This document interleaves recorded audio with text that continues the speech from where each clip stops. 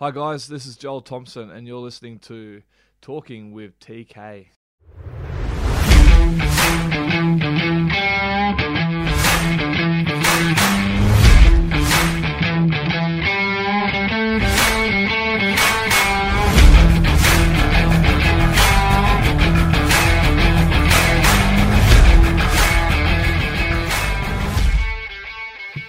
G'day guys, welcome to episode 157 of Talking with TK. I'm your host Tristan Cannell. Another great episode today. Episode 157 features Manly Warringah Sea Eagles second rower and also Indigenous All-Stars captain Joel Thompson. Just a huge shout out to Joel. He's a great guy both on and off the field, and I couldn't think of anyone more deserving of, the honour of actually leading the Indigenous All-Stars. So obviously this was recorded a couple of weeks ago, but perfect timing and a big congrats to Joel. This is actually his second time on Talking with TK, so definitely hit him up. I think it's like episode 25, one of the early episodes, so definitely check that out. But he's got a brilliant story. This chat goes pretty deep, so I think this will be a little bit different. There's a little bit of footy, there's a little bit of mental health, a lot of the stuff that he does off the field. So he really brings it, so definitely support the cause and follow him across all his different social medias, which I'll have the links for in the show notes, and also I'll give them at the end of the show. Hope you enjoyed last week's episode with another brilliant player in Cameron Murray from the South Sydney Rabbitohs. He's another guy doing great things off the field as well. I am part of the Diamantina podcast network, so definitely support some of my stable mates, including the Batuta Advocate, Hello Sports, Dylan Friends, the Halfcast podcast have also been rocking some great shows lately, so definitely get involved with those shows. My book, Talking with Champions, that is out now, so jump into Dymocks. If you're in the city or anywhere that you can actually go into a bookstore, you'll find it in there, or online, Dymocks, Booktopia, Angus and Robinson, so it's perfect for a gift. It's 75 of my best interviews, broken down into 5 or 6 of my favourite moments from each, so definitely a great gift, whether it's your dad, your boyfriend, your husband. I even know the girls are getting into it, so it's something for everyone. Thank you for everyone getting in touch, so definitely continue to send your emails, Tristan@talkingwithtk.com. I'll personally reply to that, or you can also hit me up across all the different social medias, Facebook or Twitter. I'm at Talking with TK. Tristan Nell on my Instagram, so I'd love to hear from you.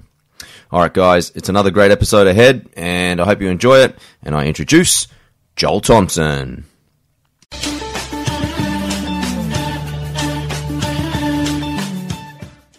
All right, guys, my special guest today is Joel Thompson.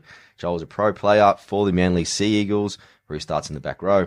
He's played 220 first-grade games across the Canberra Raiders, St. George Illawarra Dragons, and Manly, while he's also represented Country Origin, and he's also represented the Indigenous All-Stars in 6 occasions. Away from the game, Joel loves to give back and is the founder of the Mindset Project, sharing his own story and workshopping a series of mindset practices and coping strategies to both kids and adults throughout Australia. Welcome to the podcast, Joel Thompson. Thanks for having me. Pleasure to be here. Absolute, mate. Well, let's kick things off because it's been a huge off-season for you, brother. Yeah, it has. Before we get to what actually happened, Congratulations again for making the Indigenous All-Stars, because that's a huge honour, especially coming from your background as well, man. So you must be excited to come back with the boys. I'm pumped, mate. I'm pumped. I missed out last year for injury, but I'm excited to be back and just ready to rip in. Hey, we've got 2 weeks to go until we kick off. So, have you seen the team? Yeah. God, it's a good team. It's a great team. We've lost some big boys, but that's okay. I'm sure the guys that will come in will do the job for us. But so much talent there. All you got to do is, for us forwards, just do your job. To let the big guy, let the freaks get the ball as much as they can in good spots. So, Joel, you might be in the front row, mate. Fafita's pulled out. Don't mention that, man. I don't want anyone to get any ideas of that. No. I tell you what, David Fafita's a big bopper. Push him up because he's big and powerful. But everyone's keen. All the boys that I talk to are ready to go. So. It should be a good game. Yeah, do you keep in touch? Like, once you do the camp, obviously it becomes a bit of a brotherhood, especially because it's a culture thing. Yeah, definitely. We have that special bond there through culture, but you keep in contact with certain boys, and I keep in contact with Jack Whiten because I was at Canberra with him. Or I spent time with Blakey Ferguson and different boys that we keep in contact and. Champion blokes, and looking forward to running out there with them and playing beside them. Yeah, I tell you what, it is great because of all your bonds, right? Because everyone has problems off the field, right? But everyone has a comeback. Yeah, And I find a comeback, even if you've done something wrong, yeah. for you to correct your errors and be able to teach other people, I think that's more powerful than not doing anything at all. And I find it's the Aussie way, the comeback. Like how many people in Spotlight who have, fallen down, but just picked themselves up and went again and bounced back from it. And you see it in different sports and throughout society. I know people outside of rugby league that have, fallen down in tough times or something's, hasn't gone right in life, and they've just picked themselves up, dusted themselves off and moved forward. And I love that about people, and I always, across footy, you see a lot of the boys and, they're inspiring other people too when they're going through those difficult times. Going, oh, this guy done this, he can do that. It's powerful. The power of the story, man. It is. Like it just influences so hard. Yeah, it does. You don't realise until you're actually having real conversations with people that. How much they're influenced from hearing other people's stories. And that's why I do what I do.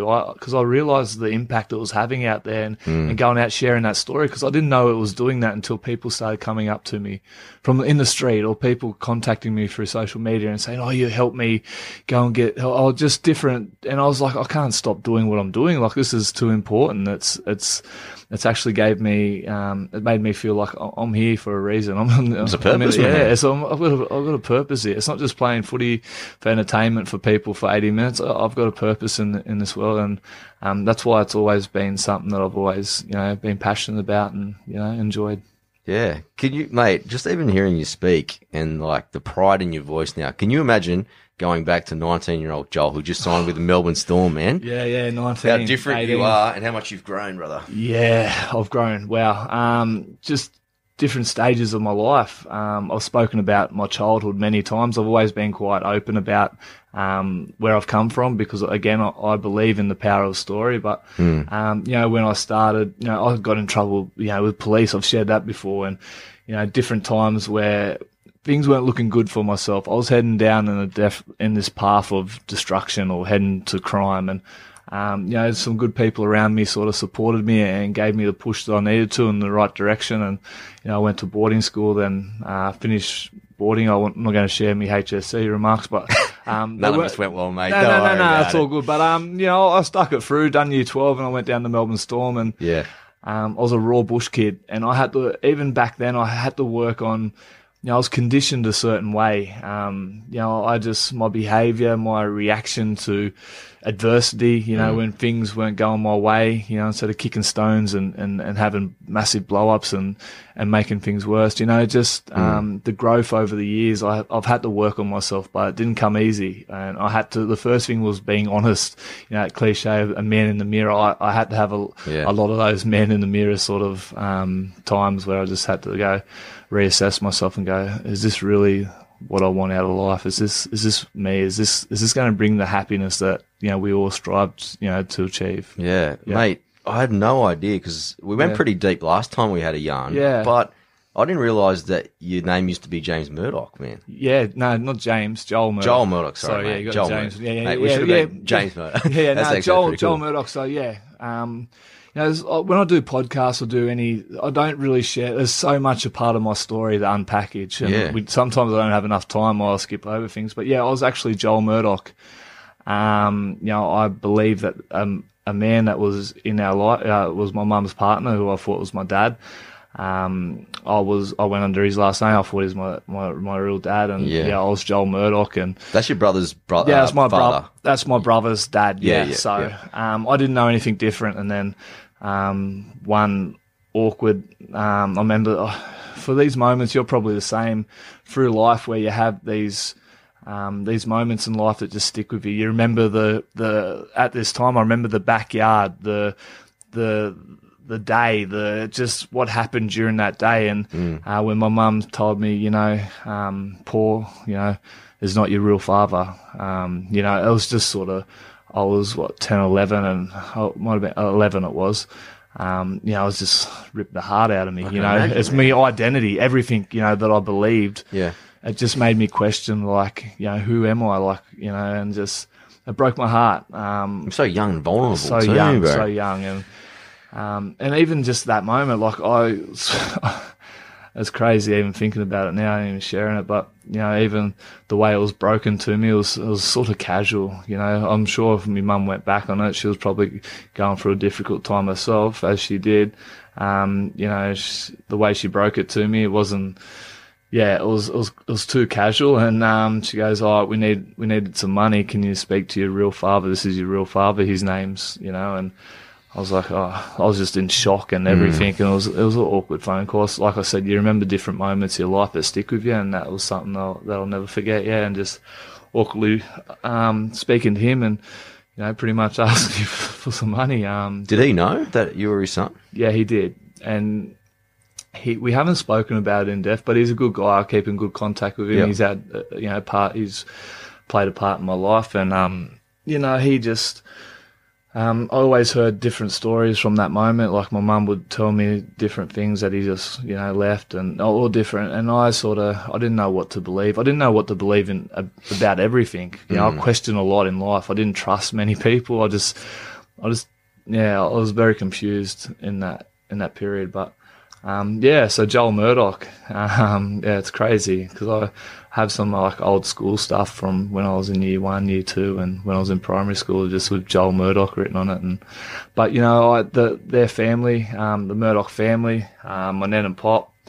I only lost my pop last year, and you know, I treated them. They were people. They were the closest people to me, and treated me like their own, and they were champion people, and. You know, it was just, you know, a crazy period. Yeah. Joel, like just on social media, I see how close you are with your 3 girls. Yeah. And the stability in life that they've got now with your wife as well, man. She seems like an amazing partner to be with as well. Yeah. When you look at that and compare it to your own childhood, dude, wow. It's just like... Yeah, and that's the thing. Like, I used to look back on my childhood and my upbringing, and I used to be ashamed of it. Like, I didn't really speak about it. I hid it from my close friends. I didn't share too much information on different things that happened with me or different, you know, things that I witnessed. But I guess I look back on it now, and I think a lot of it's built me. Like, it's just these moments and those difficult times really made me truly who I am, and I look back on it as lessons and ways that have shaped me to be the person I am. I really believe I'm a resilient person who can really bounce back from whatever gets thrown at me these days, and I think a lot of that come back from those early years and different things that happened in life. But you know, it's given me that focus too, and give me that drive to be a good dad. And we'll speak about it later, but just even from my accident, that was the final hurdle that went, you know, the final moment that just went, no, this has to stop, and I have to change things because I want to be a dad that's given my daughters, you know, the best opportunities in life and give them the life they deserve. So, and my wife. So, you know, it's something that I hold close to me now to be the good father and the good husband that they deserve. Yeah, definitely, man. We may as well touch on it now. Yeah, mate. When you put that on social media, it freaked everyone out. I thought you were dead, man. Yeah. A lot of people did. I shouldn't have actually posted that. I'll start from the beginning. So, I was up there for the Aboriginal knockout. I normally go up to the knockouts. I play in them here and there. And this time I was injured from the season. I broke my arm, but. I went to a mate's place for a barbecue. I just, you know, catch up, casual drinks, and guys that I've sort of I've known for a long time, and I'm, you know, close friends. And I had too many beers. Obviously, I had way too many beers, and you know, my wife wanted me home. She's like that. She knows when enough's enough, and she wants me home where I'm safe, and because I'll probably take things a little bit too extreme. So I was having beers. My mates done the right thing. They wanted me to go home as well, and said goodbye to all of them. And, you know, I was leaving, and I can't remember too much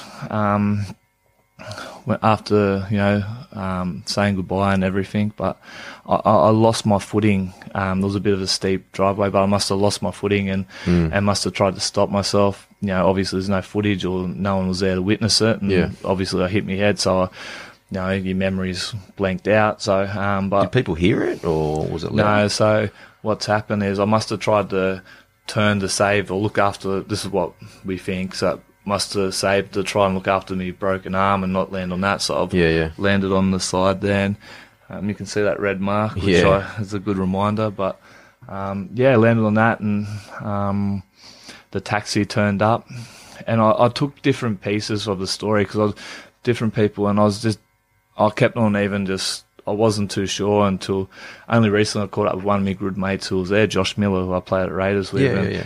He had a funny feeling. He goes, something's not right. He had this feeling that he wanted to go and check on me, making sure I was in the taxi, and the taxi driver was there. And, I think he rang up to check where I was, and everyone's like, oh, what's going on here? So they went out, and my mate Joshy and the boys found me on a bit of a slope, bleeding out, where I hit my head.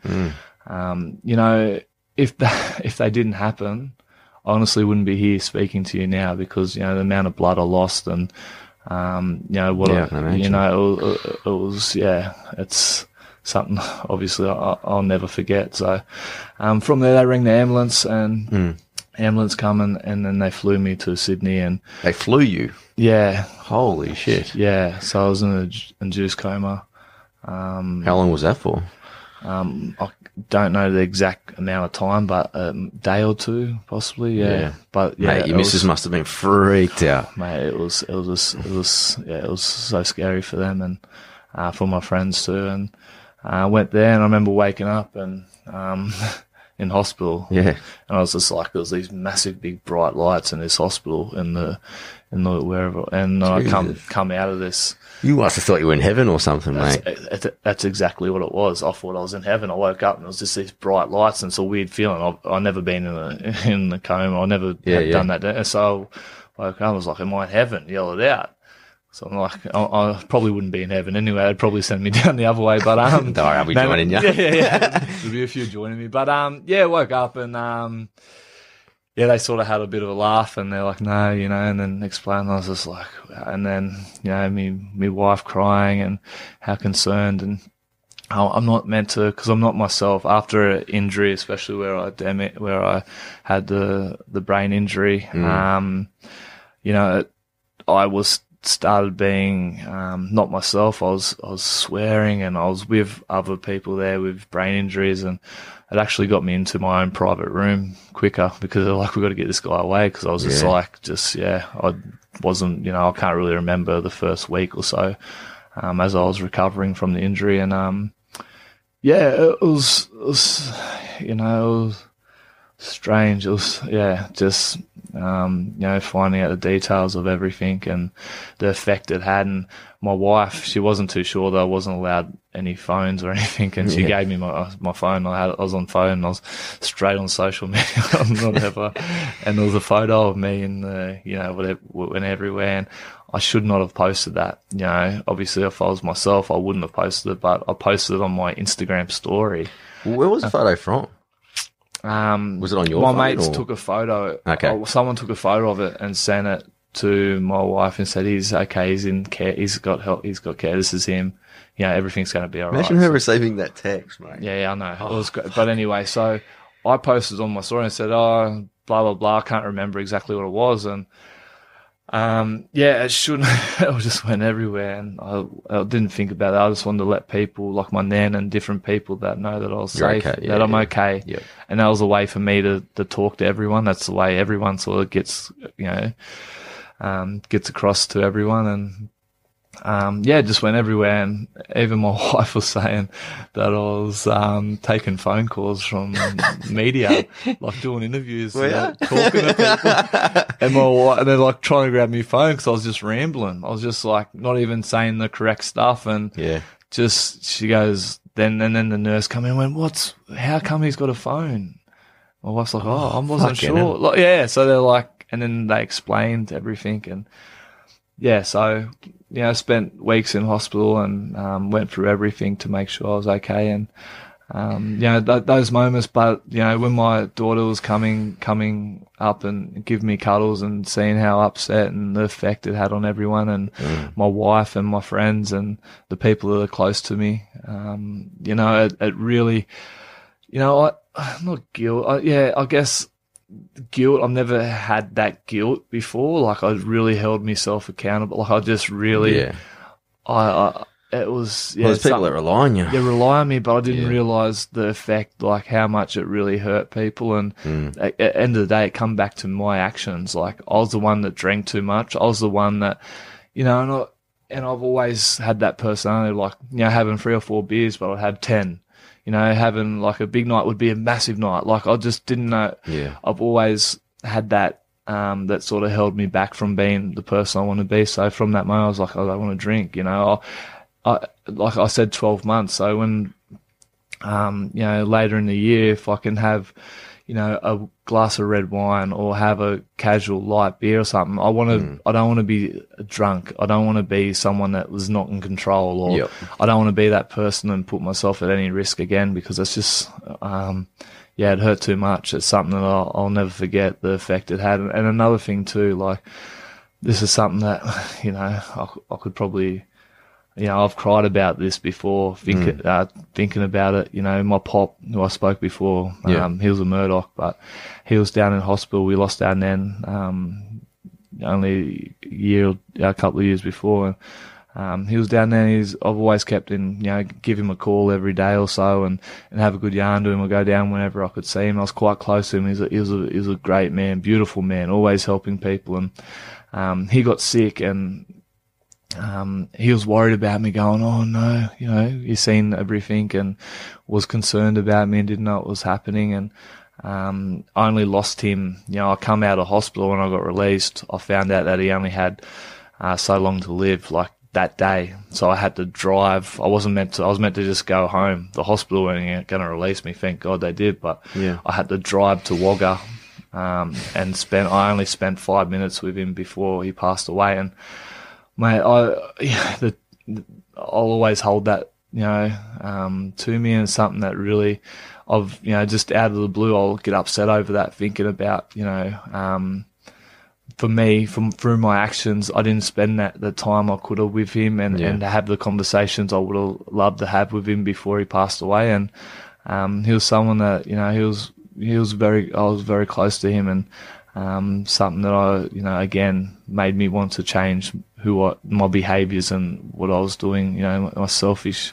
It's a huge driver for you now, man, because it's always going to be the back of your mind. Yeah, my family, my girls, and the people close to me, but definitely my pop, and the way, you know, it was a big driver in me to be a better person, and, you know, not to have alcohol and not to be in that situation again. And, you know, I'm better than that. That's not who I want to be, and I don't want to be in that situation. And I knew, you know, you can see through the community stuff I do, you know, I was sort of a bit of a hypocrite, because I'd go out and do community stuff and teach people how to, you know, come through adversity and bounce out, and not, you know, but I'd never mention not, you know, drink. I'd always, you know, leave that out. But now I can be confident going in there and saying, you know, I made decisions of not drinking and doing that, because that's what's going to make me to live the best life I want to live. So, but you're leading by example. You know what I mean? You're practicing what you preach. You know what I mean? A lot of people, sometimes we're our own worst enemies. Yeah. Where we take our own great advice at least. Yeah. You know what I mean? Like, but at least you're taking the positive steps forward. Yeah. Because that's going to be huge, mate. Giving up drinking, especially when you're a social drinker. I'm a social drinker. Yeah. You were a social drinker before the accident, mate.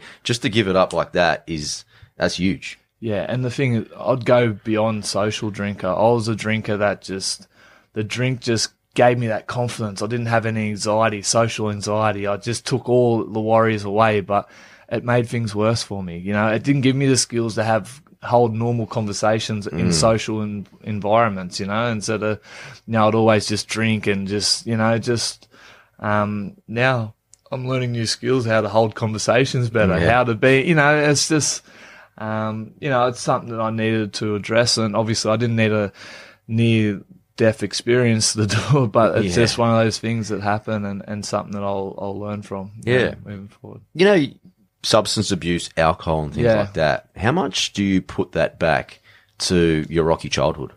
Oh, definitely, yeah. It should have been, you know what, to be honest, the big reasons for me to really push to be a footballer, to go to a boarding school, which was out of my comfort zone, to always strive to be better, because this is sad, but just growing up around people that survived on Centrelink or was abusing alcohol and drugs, and I knew how sad that life was and how tough it was on those people, and being around a lot of that, I was like, I don't want to be like, I don't want to live like that, you know, and that's why I've worked hard on myself and worked hard in football. But, I think, going to, there was times where I'd wake up in the morning, people would be drinking, big bottles of, beer, or, drinking. You'd walk to school and you'd see people drinking wine and drinking, and just alcoholism just everywhere, or drug abuse. It's just something that was just, looking back now, it's crazy, but a lot of kids and a lot of people out there have grown up around that. Unfortunately, it's just part of, society. It's part of life. And sometimes it's only a small little thing that put them on that path. Yeah. Sometimes their stories aren't too different from me and you. You know what? And I've done a lot of work, not a lot. I wouldn't call it work. I've spent a lot of time with people, homeless people, or people that. And some of those people, they come from private schools or come from people with good jobs. And when you get to know them and have just a sit down, have a heart-to-heart with them, they're great people, but they just had, one little incident in life. Their wife's left them. Yeah. They lost their job. Different things just, put them down the path of just where they don't come back. And it's just, it's quite sad, and it makes you realise. That's why I like what you're doing, because of the resilience piece, mate. Teaching people resilience is huge, because that's literally what they had missing at that stage of their life. Yeah. To actually try and bounce back. And that's what it's all massive. And that's what it's all about. It's about them believing that. You think about it, about all the different stories of people that get taken hostage, or people that lose their legs, or lose, there's so much, there's so many stories out there across the world of people that have had no other choice but to be resilient. Yeah, everyone's resilient. You're resilient. But you just got to believe in that, and you got to start training your mind and rewire the way your brain works, and knowing that you are resilient. You just got to believe in it and work hard at little things. If it's, setting yourself little discipline things of making your bed every morning, or having a journal, doing gratitude. There's different things in your life that you can change, that can help build those little tools that help you, build resilience. So when that adversity does come, whatever it can be, if it's losing your job, losing a part, whatever happens in life, just believe in yourself that I'm going to come through this. This is a learning curve for me. It's not the end of me. I'm not going to let it destroy me. I'm going to bounce out of this and move forward in a positive way, and that's what it's all about. Just going out there, sharing parts of my story and sharing them. I'm no different to you. I wasn't born to be more resilient than you were. It's just what you believe in. And it's in us. It's in us. It's just got to, and that's why the power of stories, sharing different stories. There's so many different stories out there more powerful than my story. And they've come from difficult upbringings or faced all different types of adversity. And I've heard so many over the years, but it's about getting out there and sharing that, and sharing stuff that have helped me, during my, life, that have helped me bounce back no matter what. 100%. All right, Jolie. So next up, mate, obviously I want to chat to you, extend this a little bit further, and, some of your off-field stuff with obviously the Mindset Project. Can we touch on exactly how the Mindset Project first started, how it kind of has started evolving, and your intention behind the whole thing, man? Yeah, so I'll go back to Canberra. So when I was at the Raiders, I was going through some difficult periods. I was just, you hear a lot of males that we bottle a lot of stuff up, and I was one of them. I was a perfect example of someone that bottled everything up because you're meant to be tough. You're meant to don't show any weakness. The same story that we hear way too much, and different moments got really dark for me, and I got lucky, but my wife, partner come into my life around that period and really pushed me, like, you have to get some help. This is, you need to get some help. I was like, oh, okay. So I went through all of it and went and spoke to a lady, and she gave me advice for going out, and you got a powerful story, but part of your healing will help you by going out there and helping others, which has changed my life. I'll be honest, I never really did anything. I couldn't be bothered. I'd rather play the PlayStation or go and play the pokies. That's what I did in my spare time, around training. And, So I started working at the juvie, different groups, and just sort of been involved because it was part of making me like, I've got a purpose. I've got a reason to get out of bed. I want to go out and help others. I want to, connect with other people. But, and it just started, the momentum built, and I just started getting, working in different groups. And a man once spoke to me and he said, I love what you're doing. This is really great. How did you put this together? So I just took the bits and pieces that I've, and just, put it together. He goes, we've actually got funding you're doing this for free, and, which is good. But, if you turned into like a bit of a business, set yourself up, you can think about after footy. And I wasn't really thinking about that, to be honest. This is when I was at the Dragons. So I was like, you're in your late 20s. Late 20s, yeah. So, I was like, all right. So I did, with some help from people around me. I'll come up with the Mindset Project. And again, the content that my story, that's my story, but the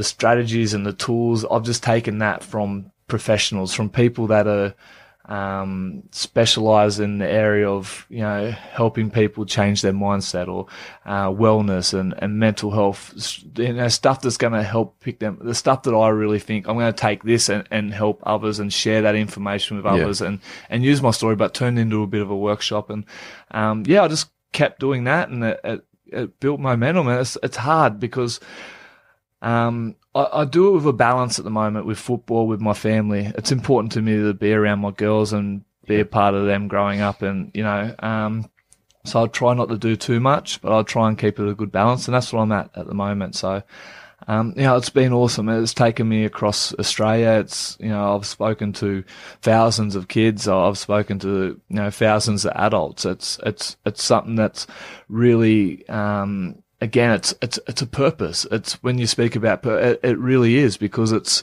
not just being a footballer and going out and playing football. Like, I've got a reason. I'm here in this world. I've got a reason to be here. I'm out there to help others, and that's powerful. And it's something that when I go to bed, from scratch too, man. Yeah. Like, that's what you have proud. Like, you started with zero on the first day. Yeah, but the thing is, I've had good people around me that have helped me. Like, I haven't, the content. I'm not the most intelligent person. I'm smart in different ways, but, I've had people that really have assisted me and gave me the good content to go out there and go, you need, I'm giving it to people that don't have access to it or wouldn't, and sort of, I just go out there and do that. And it's been awesome, mate. I've met some really good people along the way. That's the biggest thing. And the thing is, like, I know I'm satisfied when, when I go home, I know I've made a difference today. I've really made a difference to someone's life out there today. And, that's what means a lot to me. And, the thing is, I haven't spoken about this before, but it used to be, I'm weird the way I used to do things, but, when I'd go and drink or do the wrong thing, I used to live life by karma. So if I'd done the wrong thing, or I drank too much, or wasn't living the life that I wanted to live and be the person, I'd go and do something, extra community stuff, and then I'd be going, all right, to kind of make up for it. And I was the wrong way. And if I'm being totally honest, that's the way I looked at things. And my wife always used to go, you should, stop doing it, but it's the way, and I don't have to do that anymore. Like, it stops now. Like, I can just do what without having to, I do, whatever, just because it makes me feel like it's, brings me back to, that karma, living life by karma. If I cancel out all the bad stuff, but, it's just going to be good stuff for me going forward, which is important to me. Yeah. Do you know the impact you're actually having around the NRL? Because I had Christian Welsh on during the week, and what's inspired him to do more off the field was seeing people like yourself taking the action off the field. So it's a bit of an encouragement that, because I think for us, it's a stigma for rugby league players that sometimes it ain't cool to be doing like community stuff or putting yourself on your social medias, trying to do community work and things like that. And that's what needs to change. Like, rugby league players, I'm not going to speak for everyone, but we are selfish at times. To be a rugby league player, you have to be selfish. You have to, and that's just part of it. But when you realise the impact and the difference you're out there, and you need to really believe in that too, and be genuine and know the difference you are out there, and having conversations with real people. You're out of that rugby league bubble that you get stuck in.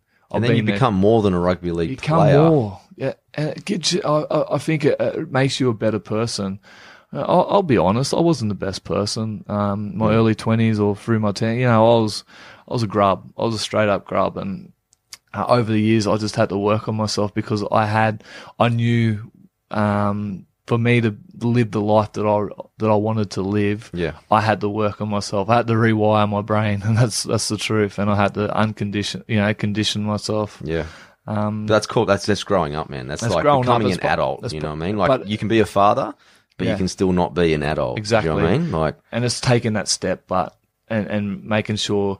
Again, I'll keep on you. I said that before. The man in the mirror, but it is true. It's like having a good look at yourself and going, who am I? Who do I want to be? And what legacy? What do I want to leave behind? And that's what's always kept giving me the push. And I'm on social media probably too much, and there'll be people probably listening. I know, but people would probably listening now going, he posts too much. But the reason I always had this idea of posting more, putting stuff out there more, because it spreads the net. Like, it gets people out there more. Then I can connect to more people. And it's positive too. It's positive too. If people want to complain about it and, go, oh, he's on social, but that's their issue. But I know it's something that's more important to me than that opinion. I know that's it's widening the reach I have, and the more people I can connect with means more to me than people going, oh, it's too much on, whatever they have to complain about, because we all know what society's like. If there's something to whinge about, they'll find it. So, but yeah, it's rugby league players. It's good to see now that the more players are getting involved in different community stuff, and because we're starting to have a real powerful impact, and rugby league's a great driver to push, good positive, social change out there. So, it's good to be a part of. Definitely, mate. What's the reaction from guys like Desi and some of the senior guys like DCE and that's been to what you're doing off the field, man? Yeah, no, they're great. Every club I've been at have been great and supportive. Staff, players. Desi's a good man. He still keeps me nervous every time I go in and do training, and hoping when he puts up video that my name isn't going to be up there. But does he like a good blow off? Have you been singled out? Yeah, I'm terrible, man. He's a great coach, but he makes you accountable. And with me, I lose my head sometimes. I'll come out and try and put a hit on. I'm not the biggest bloke, but I'll try and smack someone and make it a messy tackle, and he doesn't want that. And I never learn sometimes, and so he reminds me a lot. But, but all the boys are good. The boys are really good. Has it floated maybe a few ideas for, especially some of the younger guys? You spoke before. Yeah. Well, that's a big thing when they're playing PlayStation. How many people they get in trouble like doing the pokies, bro? I think the most important thing at clubs is the influence of senior players and the leadership that you have amongst the senior players. And when did you feel like a senior player? Probably this year. Okay. To be a true 100% a senior player, and off the field, and my behaviours, and my training effort, the way I trained has always been 100 miles an hour and training hard, but just off the field, not being the most professional. But I think, the power of senior players is important to clubs, and the influence that you have. You can see at the Roosters, example of Cooper Cronk. And, huge, man. Yeah, Sonny Bill Williams when he didn't drink, and I think most of the boys there didn't drink for a certain, but this...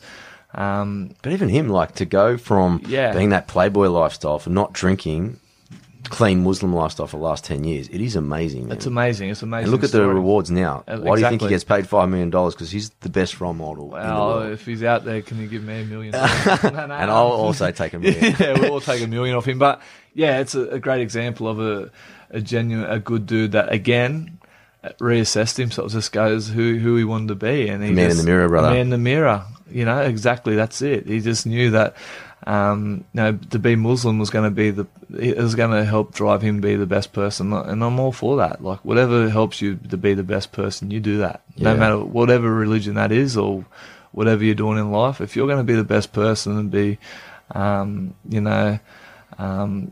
on you, and that's a big credit to him. Yeah, tell you someone that won't be liking all this, mate. It's Donny Singe, because he can't break you now because you've been through so much. His training sessions are a piece of cake now. Oh, Donny Singe, man, he's a tough little man.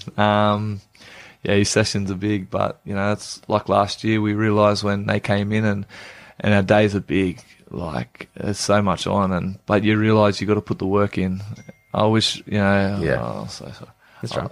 I wish I, I guess it's all part of growing up. You learn later. Unfortunately, I learned at 30-something to sort of know what I had to do to be the best, get the best out of myself. But Donny Sinji, he's a good little motivator, and he is. He trains you hard. I'm definitely going to get him on the podcast as well. Yeah. Now, just a couple of footy questions before we wrap things up. Yeah, Jolie. What do you reckon today? What's your proudest moment from your career? Footy moment, proudest moment is, I didn't reach the rep honours that I would have liked to. What was the goal originally? Yeah, I would have loved to play for my state or play for Australia, but to be totally honest, if I'm being honest, there was just better players in front of me, and I wasn't playing good enough to be in those positions. So that's just the way it works out sometimes. But you're still young. What are you, 30 this year? No, 31? 31, yeah. 31? But I look back now, and I wish I could change a lot of things during my career, but I still look back on the positive things, the stuff that's helped me be really to give me the life that I wanted to have, and I dreamed of having. And but I look on representing Indigenous All Stars means a lot. I remember my nan, not really a big flyer, and she flew up to the Gold Coast to watch me a game there, and just how much it brings people together and the positive outcome from those games. And it's always proud representing them, and and representing the club that I sort of grew up as a young kid and supported. Now to be playing for Manly, it was pretty cool. And your nan goes for Manly, eh? Yeah, my nan's a diehard Manly supporter. When you rang her, tell me about when you first rang her to tell you were going to Manly. She was in shock. She was like in tears, and she's a passionate Manly supporter. And I remember sitting on, watching footy, and my pop was a Roosters supporter, and my nan was a Manly supporter. I think Manly might have been winning one of the games, and I just jumped on the Manly the wagon.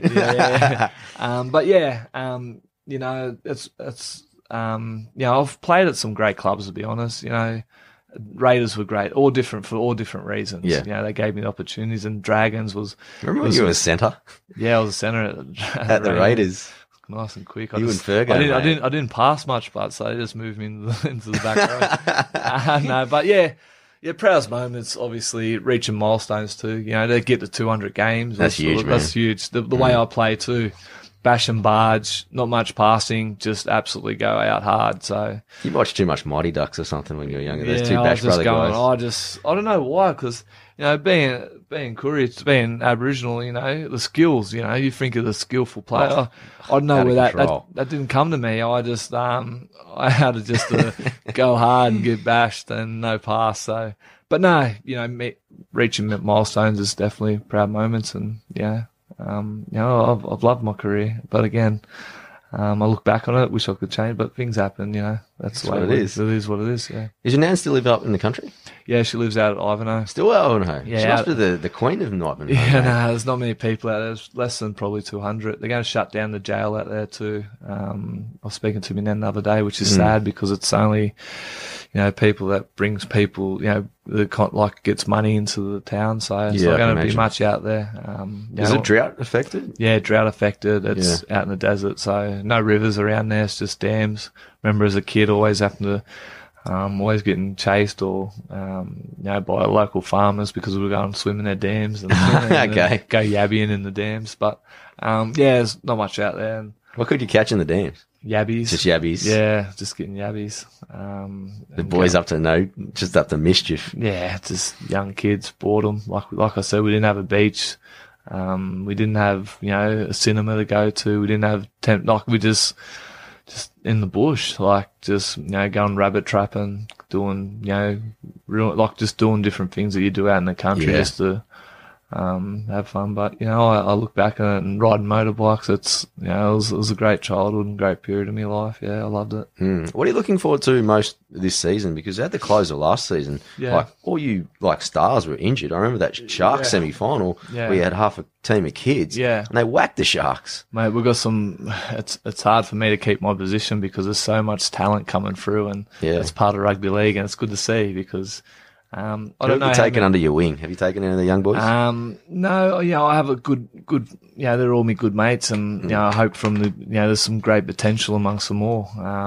But it's a close club. It's a close group of players. There's some good young guys coming through. Manly is in good hands. With Des and with the people there they have at the club. So, how long did you sign an extension for? I've got 2 years at Manly, but again, I'm just going to look at it and see how my body feels, and I don't want to be one of those players that go for too long. And I'm at the stage of my life where I just want to make the decision where I'm happy. Like, what's the best thing that's going to make me truly happy? I don't want to and leave on your own terms. Leave on my own terms. That's important to me. So.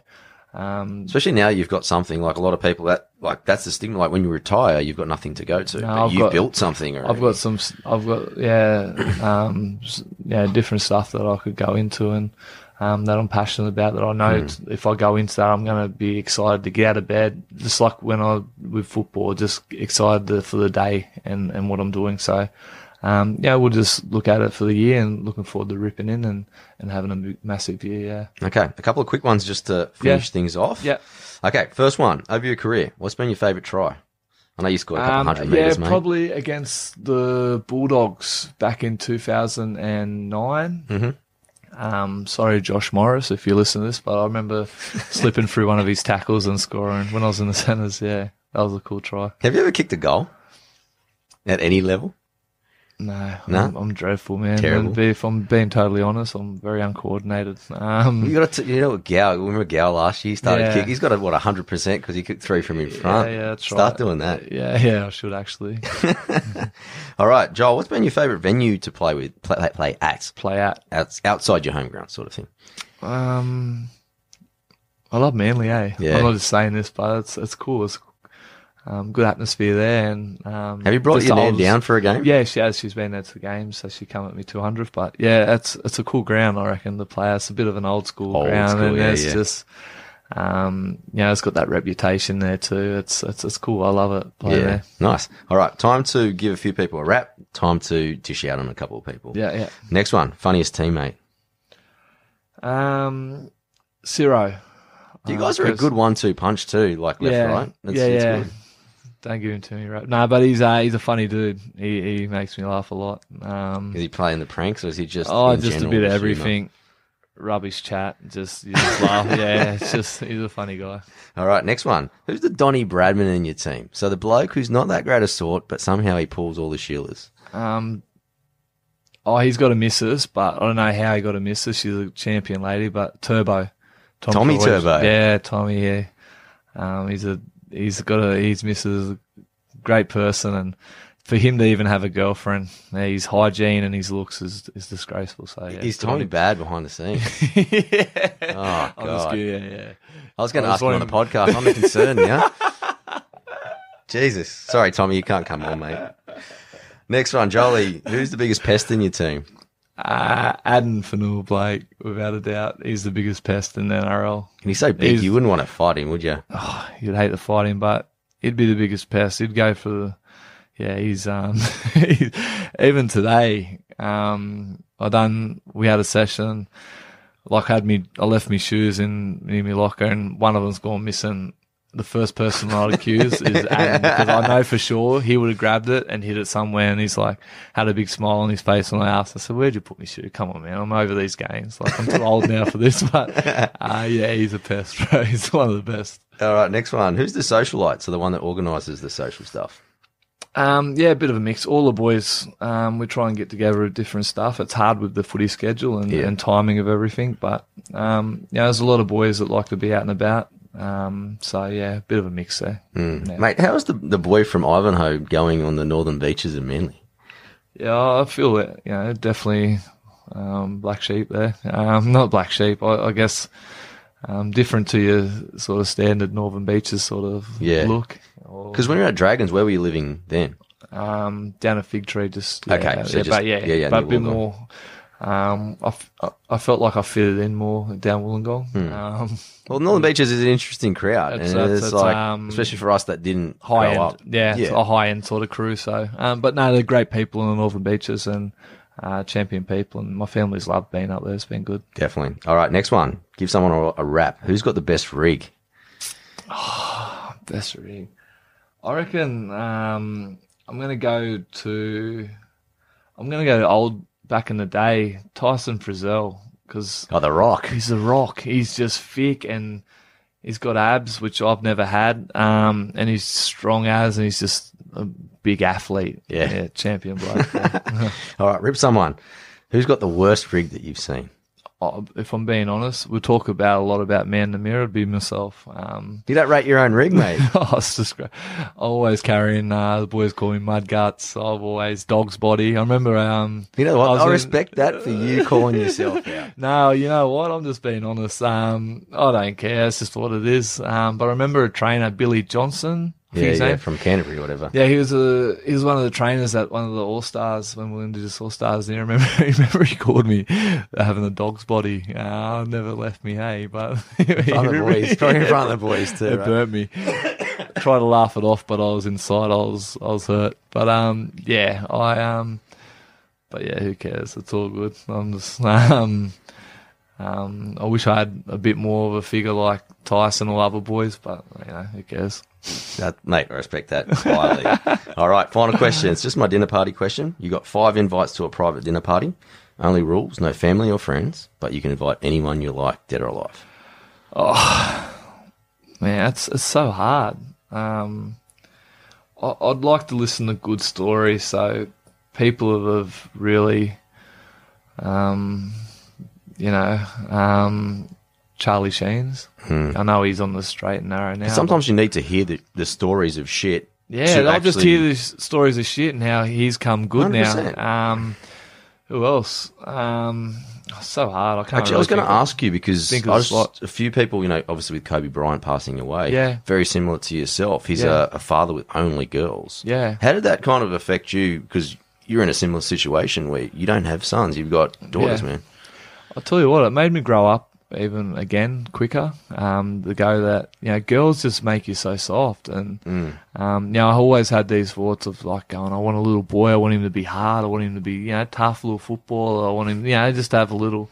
But when I had my girls, I was playing dress ups with them, or like all males do, you just turn real soft and just that's what they want to do. And just I love me girls. Me girls are everything to me. They're the best. I'm looking forward to actually rushing from here and getting home and seeing them, and and just having dinner with them and just spending time with them. They're just the best, eh? Nah, that's awesome. All right, do you want to finish this dinner party? Nah, not really. Nah. It's too hard to think. Too good. I need more time. All right, before I let you go, Joel, everyone online, themindsetproject.com.au, Twitter, you can find him Joel_Thompson, Instagram, I had a laugh at him last time, _Joel.Thompson _. Yeah. Mate, we got to get that changed somehow for you. No, man. Whoever Joel Thompson is in the world, give him Joel Thompson. Yeah, I know. Whoever's out there, just give me the Joel Thompson. So someone, just give him a call. You can get him at Joel Thompson. He'll give you $100. All right? Yeah. Please. Jolly. I'd love to change it. I really appreciate you joining me on the show, brother. And thanks obviously, for you're having me. welcome anytime. No worries. Thanks for having me. Thanks, guys. And that, guys, was Joel Thompson. Definitely get in touch with him if you're interested in all the different work he's doing off the field. I'm sure that he would love to hear from you, whether it's across his Twitter or his Instagram. Definitely private message him and let him know that you listen to the show. And, definitely get in touch because he's a great guy. All right, guys, next week on the show, we're going to be doing a different sport, AFL, and we're very lucky to be hosting the GWS captain, Stephen Coniglio. He's got a very interesting story that took him from Perth to Sydney, and now he's one of the absolute elite players in the AFL. So it's going to be great to pick his brain on next week's episode. Just remember, guys, I am part of the Diamantina Podcast Network, so definitely check out my stable mates, Batuta Advocate, Hello Sports, Dylan Friends, and as well as the Halfcast Podcast. There's something for everyone in our podcast network, so definitely check that out. Talking with Champions, grab yourself one of my books, help support the cause and help me continue to grow the show. Be very grateful for that. Dimmicks, Booktopia, Angus and Robinson, you will find them. If you did love today's show, definitely continue to share it with your family and friends. Everyone's continued doing that, so that really helps me to continue to just really grow the show organically. So tag me on any posts. Twitter, I'm at Talking with TK. That's the same as Facebook. Or you'll find me Tristan Nell on my Instagram. All right, guys, continue to give those reviews too. That's been pretty cool on the Apple Podcast or the Facebook. And definitely hit me up if you got any guest requests or you just want to have a yarn about the footy coming up. Tristan at talkingwithtk.com or give me a DM across my social media. All right, guys, next week, Stephen Canelio. But for now, stay safe. Thank you for tuning in. I'm Tristan Cannell, and this was Talking with TK.